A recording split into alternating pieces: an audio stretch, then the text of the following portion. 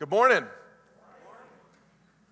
I'm going to give you a chance. I don't think you're ready for it. I'm going to give you more chance. I need a little more than that. Good morning. Good morning. Hey, that was much better. I'm Pastor Brian. It's good to be with you today at what I like to call my home campus, because we live right here in Riverdale, just a couple miles away. It's good to be here. Yeah, it's good to be here. Hello to the people online watching on our online service. The secret's out now. I guess I shouldn't have said that this was my home campus. I'm not saying I like it more than any other campus. I don't treat campuses like I treat my kids. I have a favorite and then the other one. But that's not what I do with the campuses, because that would be mean. Let's get into week 3 of our series that we've been calling Expecting Jesus. And here's where we've been in this series. In week 1, we talked about the unexpected family. We were in Luke chapter 3, this unexpected family, the genealogy, the family line of Jesus. And what we learned in week 1 is that imperfect people were in the storyline, the family line, the genealogy. When Jesus ran his data through 23andMe, or I don't know what website he used, but when he ran it through that, has anybody done that, by the way, to find out your family and where you're from and all that kind of stuff? Well, when Jesus did that, there were all kinds of sinners in his family line, which shouldn't be surprising to us because everyone's a sinner. And sinners are welcome, and Jesus came for sinners. And we learned about his family line in week 1. And then in week 2, just last week, we talked about this unexpected pregnancy. Maybe you learned for the first time that Mary was probably, young Jewish women would have been betrothed when they were 14 or 15 years old. So Mary was newly betrothed to Joseph. She literally was a teenage mother. And it was unexpected because the Bible says the Holy Spirit came upon her, and she was a virgin, and yet she was with child. And we learned that story last week about the pregnancy and this virgin birth of Jesus, and all of that stuff was so important. All of that stuff was theologically so important for us to understand. So that was last week. And today we're going to talk about unexpected joy. When you think about Christmas time, one of the words that you probably have at home in your decorations is the word joy. It's probably out there in the lobby, the word joy. Last week, by the way, I think I recommended maybe some more words for our decorations, because the Bible says when the angel came to Mary, she was confused and disturbed. So I'm thinking we should do like confused and disturbed. Anybody? Would you buy that for your decorations? It's in the Christmas story. Yeah, some of you are like, yeah, that's my kind of word. Good. Confused and disturbed. Well, today we're going to talk about joy and how there's some stuff in the story today I think that's going to really jump out at you, might even surprise you as we look at it. If you have a Bible, you can turn to Luke chapter 1. And we're going to be looking in verses 39 to 55. We're going to go all the way to the end of this famous song that Mary breaks out and sings. So just to catch us up, the angel appears to Mary, and Mary finds out she's going to be pregnant with this child. And she's confused and disturbed at first, but we're going to see how her reaction evolves through the chapter and through the story. And speaking of reactions, I want to just start with a question. What excites you enough to pull you up off the couch? I want you to really think about that question just for a second as we get into the message today. What excites you enough to pull you up off the couch? One of my favorite things in the world, one of my favorite things to do is to watch sports with my daughter. My daughter's 22, she's smart, she's beautiful, she's single. I'm taking applications after the service today. Don't tell her I said that. But the reason I love watching sports with my daughter, she went to the Utes, so she's a big Utes fan. So I remember watching, how many of you watched the game? The Utes against Oregon? That big game, and they did it again. I'm telling you, when I first saw this question, it was the first thing I thought about. We were sitting there on the couch watching the game, and we're like throwing stuff at the TV in the first quarter of the game, right? When Oregon is winning, and then things turned around, and the Utes absolutely stomped Oregon, and we were jumping up and down. We were screaming and yelling. Football excites us enough to pull us off the couch. I love it because my wife and my daughter, they clap. They clap whenever something fun happens in a football. I just think it's the funniest thing. They just clap at the TV. What excites you enough to pull you up off the couch?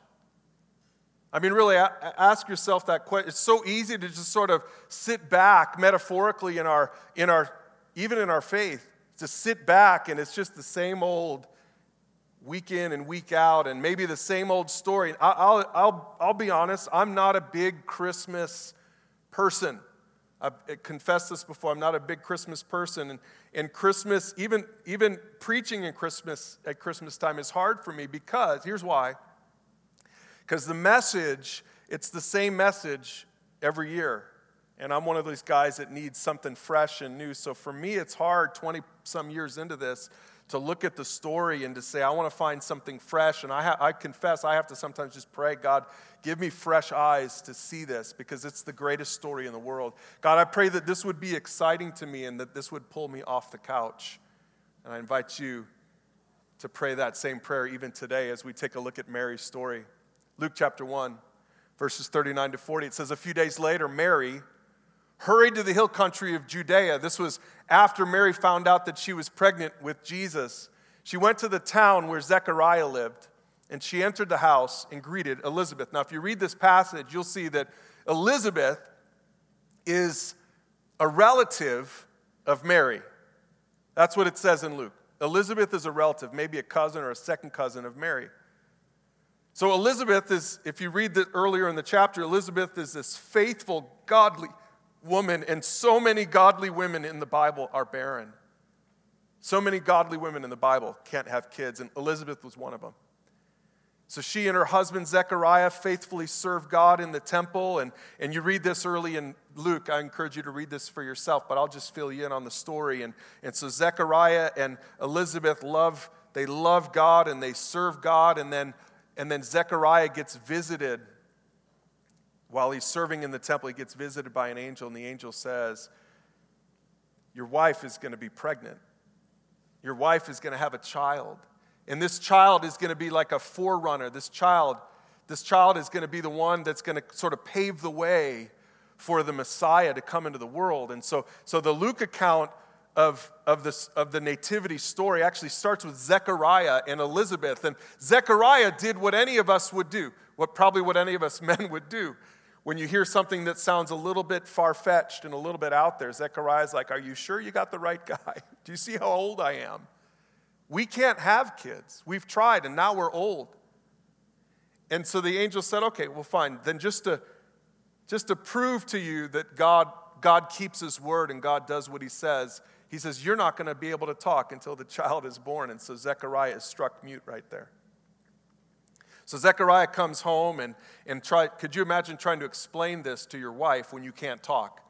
So they played Pictionary or whatever they had to do for Elizabeth to realize what was going to happen. Elizabeth ends up getting pregnant, amazingly getting pregnant, and it was in her 6th month of pregnancy that we see that Mary, as soon as Mary finds out that she's pregnant, that Mary runs. So let's do the math here. So Elizabeth is about 6 months pregnant when Mary gets pregnant.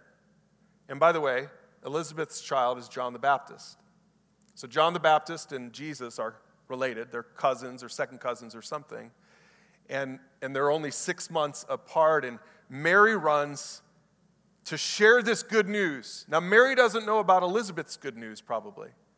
Mary's running to Elizabeth and Zechariah's house to share her good news. And my question for you today, I'm just going to have several questions as we go today. In fact, I encourage you to talk about this in the minivan on the way home. Talk about this with your kids, parents. Talk about this with your spouse. Talk about this in small group. Who's in your good news inner circle? Your good news inner circle is who are the first people that you call when you have good news?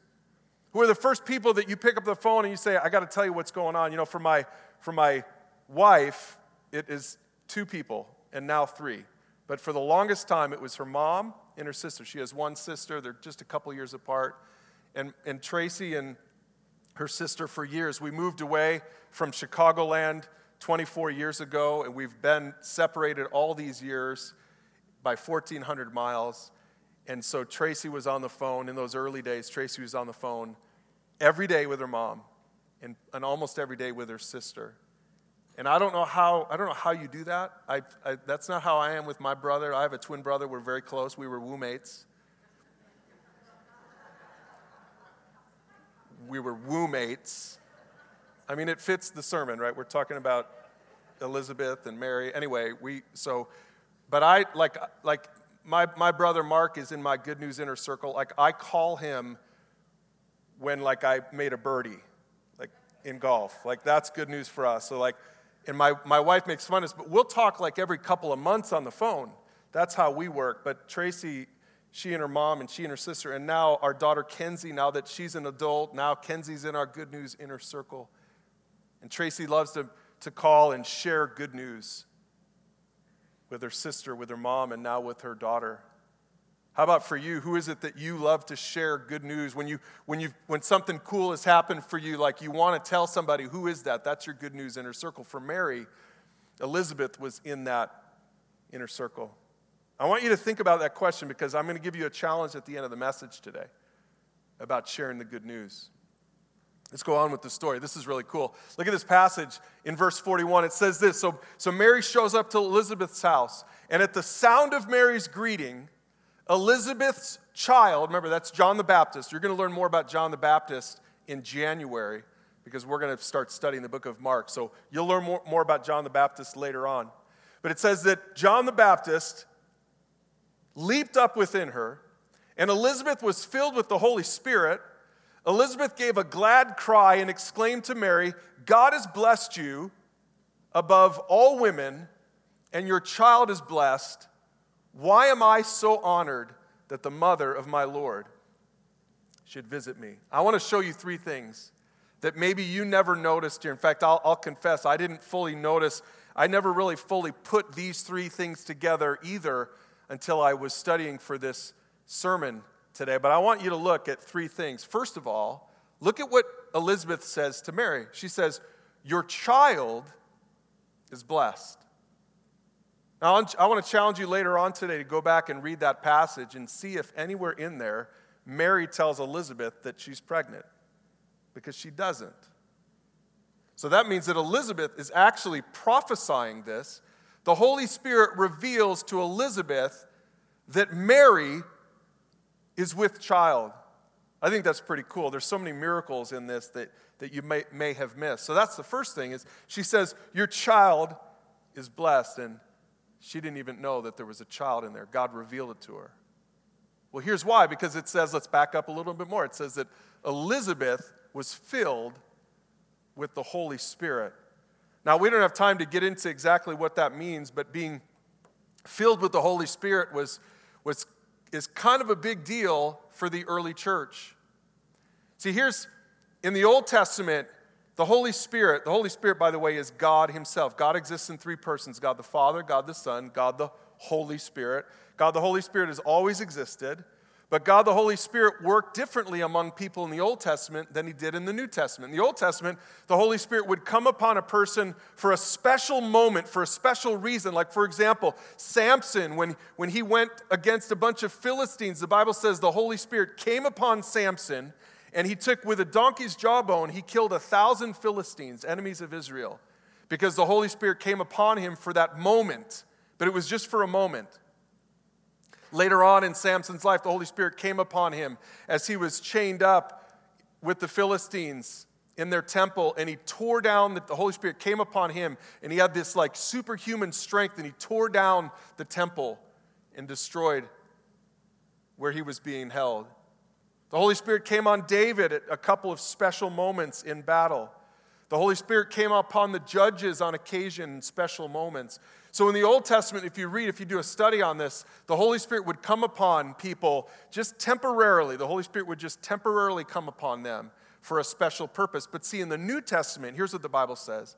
When Jesus came and he went to the cross and he died on the cross, and the Bible says that when we become Christians, when we accept Christ into our lives, when we trust Jesus for salvation, the Bible says that the Holy Spirit now comes upon us. The Holy Spirit takes up residence in our lives.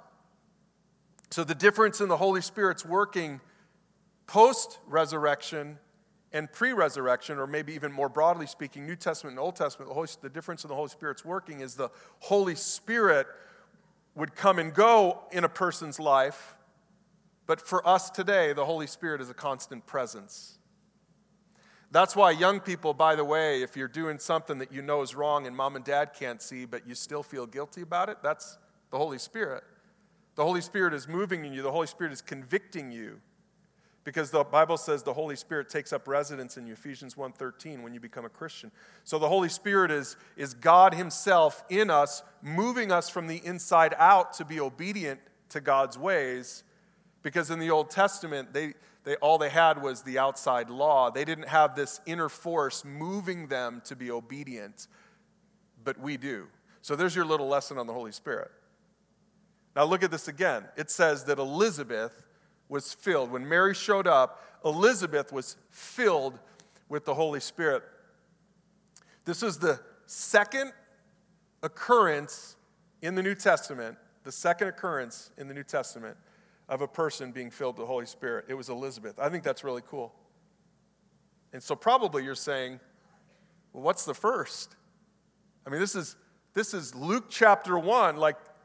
So if you go back and comb through the rest of those verses, where else do you see that the Holy Spirit filled somebody if Elizabeth wasn't the first? Well, you don't have to go back very far. It's right there. It says, Elizabeth's child leaped within her. That John the Baptist, inside Elizabeth, now we could spend so much more time, maybe with your families or with your small group, with your mentor, you can talk a little bit about what this means about the unborn. But here we have an unborn child responding to the presence of Jesus. John the Baptist, inside his mom, John the Baptist leaps when Jesus, who is just a seed in Mary, when Jesus shows up, it says John the Baptist leaps. You want to explain that? Just go back to Luke chapter 1, verse 15. Let's go back. And this is what the angel had promised to Zechariah.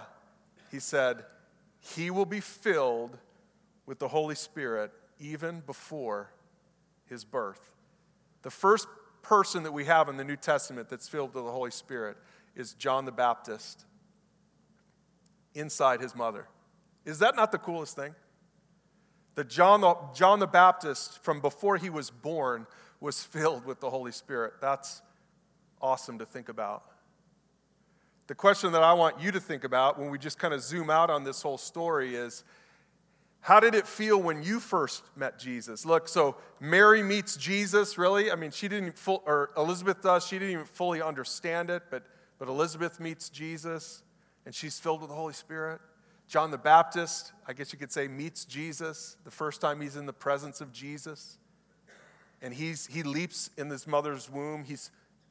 I think that probably means he's filled with the Holy Spirit, if you put that together with verse 15. So my question for you is, how did it feel when you first met Jesus? In fact, I want to challenge you to talk with someone about that question this week.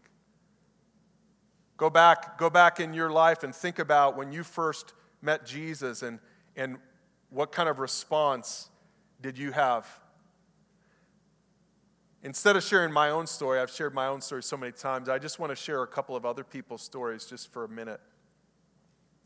Just about a month ago, I was standing out here in the lobby and somebody came up to me. It's the first time they'd come to Alpine Church. They'd never come before. They'd been seeking God. They didn't grow up in a Christian church, so they'd never been to a church like this. And I'm telling you, the look on their faces, the joy on their faces, the smile on their faces, they were like, this is awesome. This is what we've been missing. This is what we've been waiting for. And then just a couple of weeks ago at our Layton campus, I met a couple, and Tracy and I just met with them last week as well. We started mentoring them, sharing Jesus with them. They just left their childhood church. It's not a Christian church. It's a different faith tradition. They just left it 2 months ago. They've known for years that it's not true, and they just left it. And they, with much fear and trembling, they I always say they looked in a phone book, but I'm sure they didn't look in a phone book. But whatever the equivalent of it, they Googled it, right? They Googled it. Churches, they had no idea where to go. And by the movement of the Holy Spirit, they showed up at Alpine Church for the first time about a month ago at our Layton campus. And as they told the story just this last week to us, they said, we walked in there after a lifetime in another church tradition. We walked in there, and they said we saw drums and guitars, and we were like, this is going to be weird, right? Because that wasn't church to them.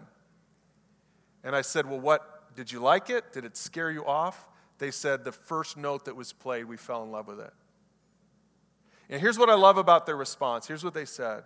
They said, we just want to know Jesus. We just want to know Jesus. And the joy on their faces and the relief on their faces that they're now with a community of people that are seeking Jesus together, that are pursuing God together. I mean, it was a powerful moment for Tracy and I as we drove away from their house last week. And we're going to continue to mentor them. We're going to continue to bring them through The Pursuit, which is an introduction to biblical Christianity. I encourage you to check it out if you relate to their story. But we drove away and we just said, this is the Holy Spirit. The Holy Spirit is the one who's been moving on their hearts and opening their eyes and helping them to see that they're missing Jesus in their lives, that they've gone to a church their whole life, but they're not learning about Jesus, that they're missing Jesus. That's the Holy Spirit's work. Just like the work of the Holy Spirit in Elizabeth's life, to reveal to her that Mary was with child and it was the Son of God. Just like the work in John the Baptist, in vitro, in his life, that he would leap in the womb because he's filled with the Holy Spirit. And as soon as the presence of Jesus is there, he recognizes it. In the same way, today, 2,000 years later, the Holy Spirit works in our hearts to draw us to him. The Holy Spirit's the one who does that work. The Holy Spirit is the one that introduces us to Jesus. And when we meet Jesus, we're filled with joy. Right? When we meet Jesus, we have this joy that you can't almost even put it into words. Both of these couples in this last month, I don't think that they could fully put it into words. Maybe in a couple years, they'll be able to do it a little bit better. Pastor Jason was one of those, our youth pastor, 10 years ago. He came out of another faith tradition, and 10 years ago, he did the same thing that these two couples did more recently. And he said to his wife, Lacey, he said, I'm going to check out this church. Don't come with me because it's weird, you know? So and we see this all the time. He shows up he went to the Layton campus. He showed up to church for the very first time just by himself, just to check it out, which I appreciate, by the way, as a father and as a husband. I get it. I totally get it. And he showed up, and he heard but in the course of the sermon, whoever was preaching that day, said, and I think it was kind of a besides. It wasn't even the main point of the sermon. He said something like this: Jesus is God. That was it. And I can't even explain it except for that it was the Holy Spirit in his life. The Holy Spirit opened Jason's eyes to understand what that meant. He met Jesus that day. And he gets out of the service and he calls his wife right away. He said, Lacey, you'll never believe what I just heard today in the service. She said, what? He said, they said Jesus is God.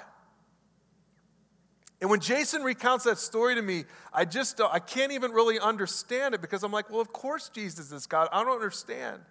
How is that the thing that opened your eyes? And all we can do to explain that is the Holy Spirit opened his eyes to that simple truth that Jesus is God. And when Jason met Jesus, it changed his life. And it changed his wife's life and their kids and so many more people. That's what's happening is we're introducing Jesus to people. And I want to ask you the question, how did you feel when you first met Jesus? And share that with somebody this week. If you're a parent, share it with your kids. Man, it's so important for us to share that kind of stuff with our kids. To tell them the good news of Jesus and to make it personal. Tell them what it means for us. All right, one more thing we need to look at, and it's Mary's song. So here's what happens famously now. So Elizabeth prophesies about Jesus inside of her. Elizabeth says, blessed are you among women that you have this child inside of you. John the Baptist jumps within her womb, is filled with the Holy Spirit, and then to cap it all off, Mary sings. She bursts out in song. How many of you burst out in song around the house? Are you that kind of a person? Just, you can be honest. God's what. Some of you are. Tracy, my wife, she would raise her hand if she was here because and I love it. I love it when Tracy bursts out in song in our house. I love it when we're on vacation with the kids and we're driving and we're listening to worship music and we're all just belting out songs in the car. I love it when somebody bursts out with a song in joy. And it's cool that we have a recording of that right here in Luke. Mary's song after she meets Elizabeth and Elizabeth prophesies about this child and John the Baptist jumps within her. Mary bursts out in this famous song, and I want to read it with you. It says this, Mary responded, "Oh, how my soul praises the Lord. How my spirit rejoices in God, my Savior. For he took notice of his lowly servant girl," and that's all she was, 14 or 15 years old. "And from now on, all generations will call me blessed. For the mighty one is holy, and he has done great things for me." Now, we don't have time to get into this, but I want you to just look at what she's doing in this first verse. I'm going to call it the first verse of the song. She's talking about what it did to her. She's talking about what God did for her. It's personal. She's humbled by being chosen for this incredible task. She didn't even fully understand everything that it would mean, just like we don't. She didn't understand everything that it would mean. But she understood that she was blessed and favored of God like we looked at last week. So the first verse of her song is about how it impacted her. And then the second verse of her song, in verse 50, it says this, "He shows mercy from generation to generation for all who fear him." So look, her song is expanding now. Now she's singing about us. This part of the song is about us. Because we're a future generation from her perspective. He shows mercy from generation to generation, all who fear him. His mighty arm has done tremendous things. He has scattered the proud and haughty ones. He has brought down princes from their thrones and exalted the humble. He has filled the hungry with good things and sent the rich away with empty hands. In essence, this is Mary prophesying about the kinds of things that Jesus would do in his ministry and also the kinds of things that Jesus' teaching would spark in the history of the world for the next 2,000 years. And then in the final stanza or the final verse of her song, she talks about Israel. Verse 54, 55. "He has helped his servant Israel and remembered to be merciful. For he made this promise to our ancestors, to Abraham and his children forever." And so now she puts it in the context of the story of the Bible like we did in week 1 of this series, where she realizes that she is actually in the lineage of Jesus, David, all the way back, and so is Joseph, who would be Jesus' stepdad. And she recognizes that this was all prophesied, that this was all part of God's incredible but unexpected plan all along. And I want to end today's message just with one final question. You know, we all got to read Mary's song, but I want to ask you this question today. Who's going to hear your song this Christmas Eve? You know, this is one of the weeks of the year that could change somebody's life in your world. It could change a friend, it could change a family member. And it's the easiest thing that you could ever do is just simply to invite somebody to come to church with you on Saturday night.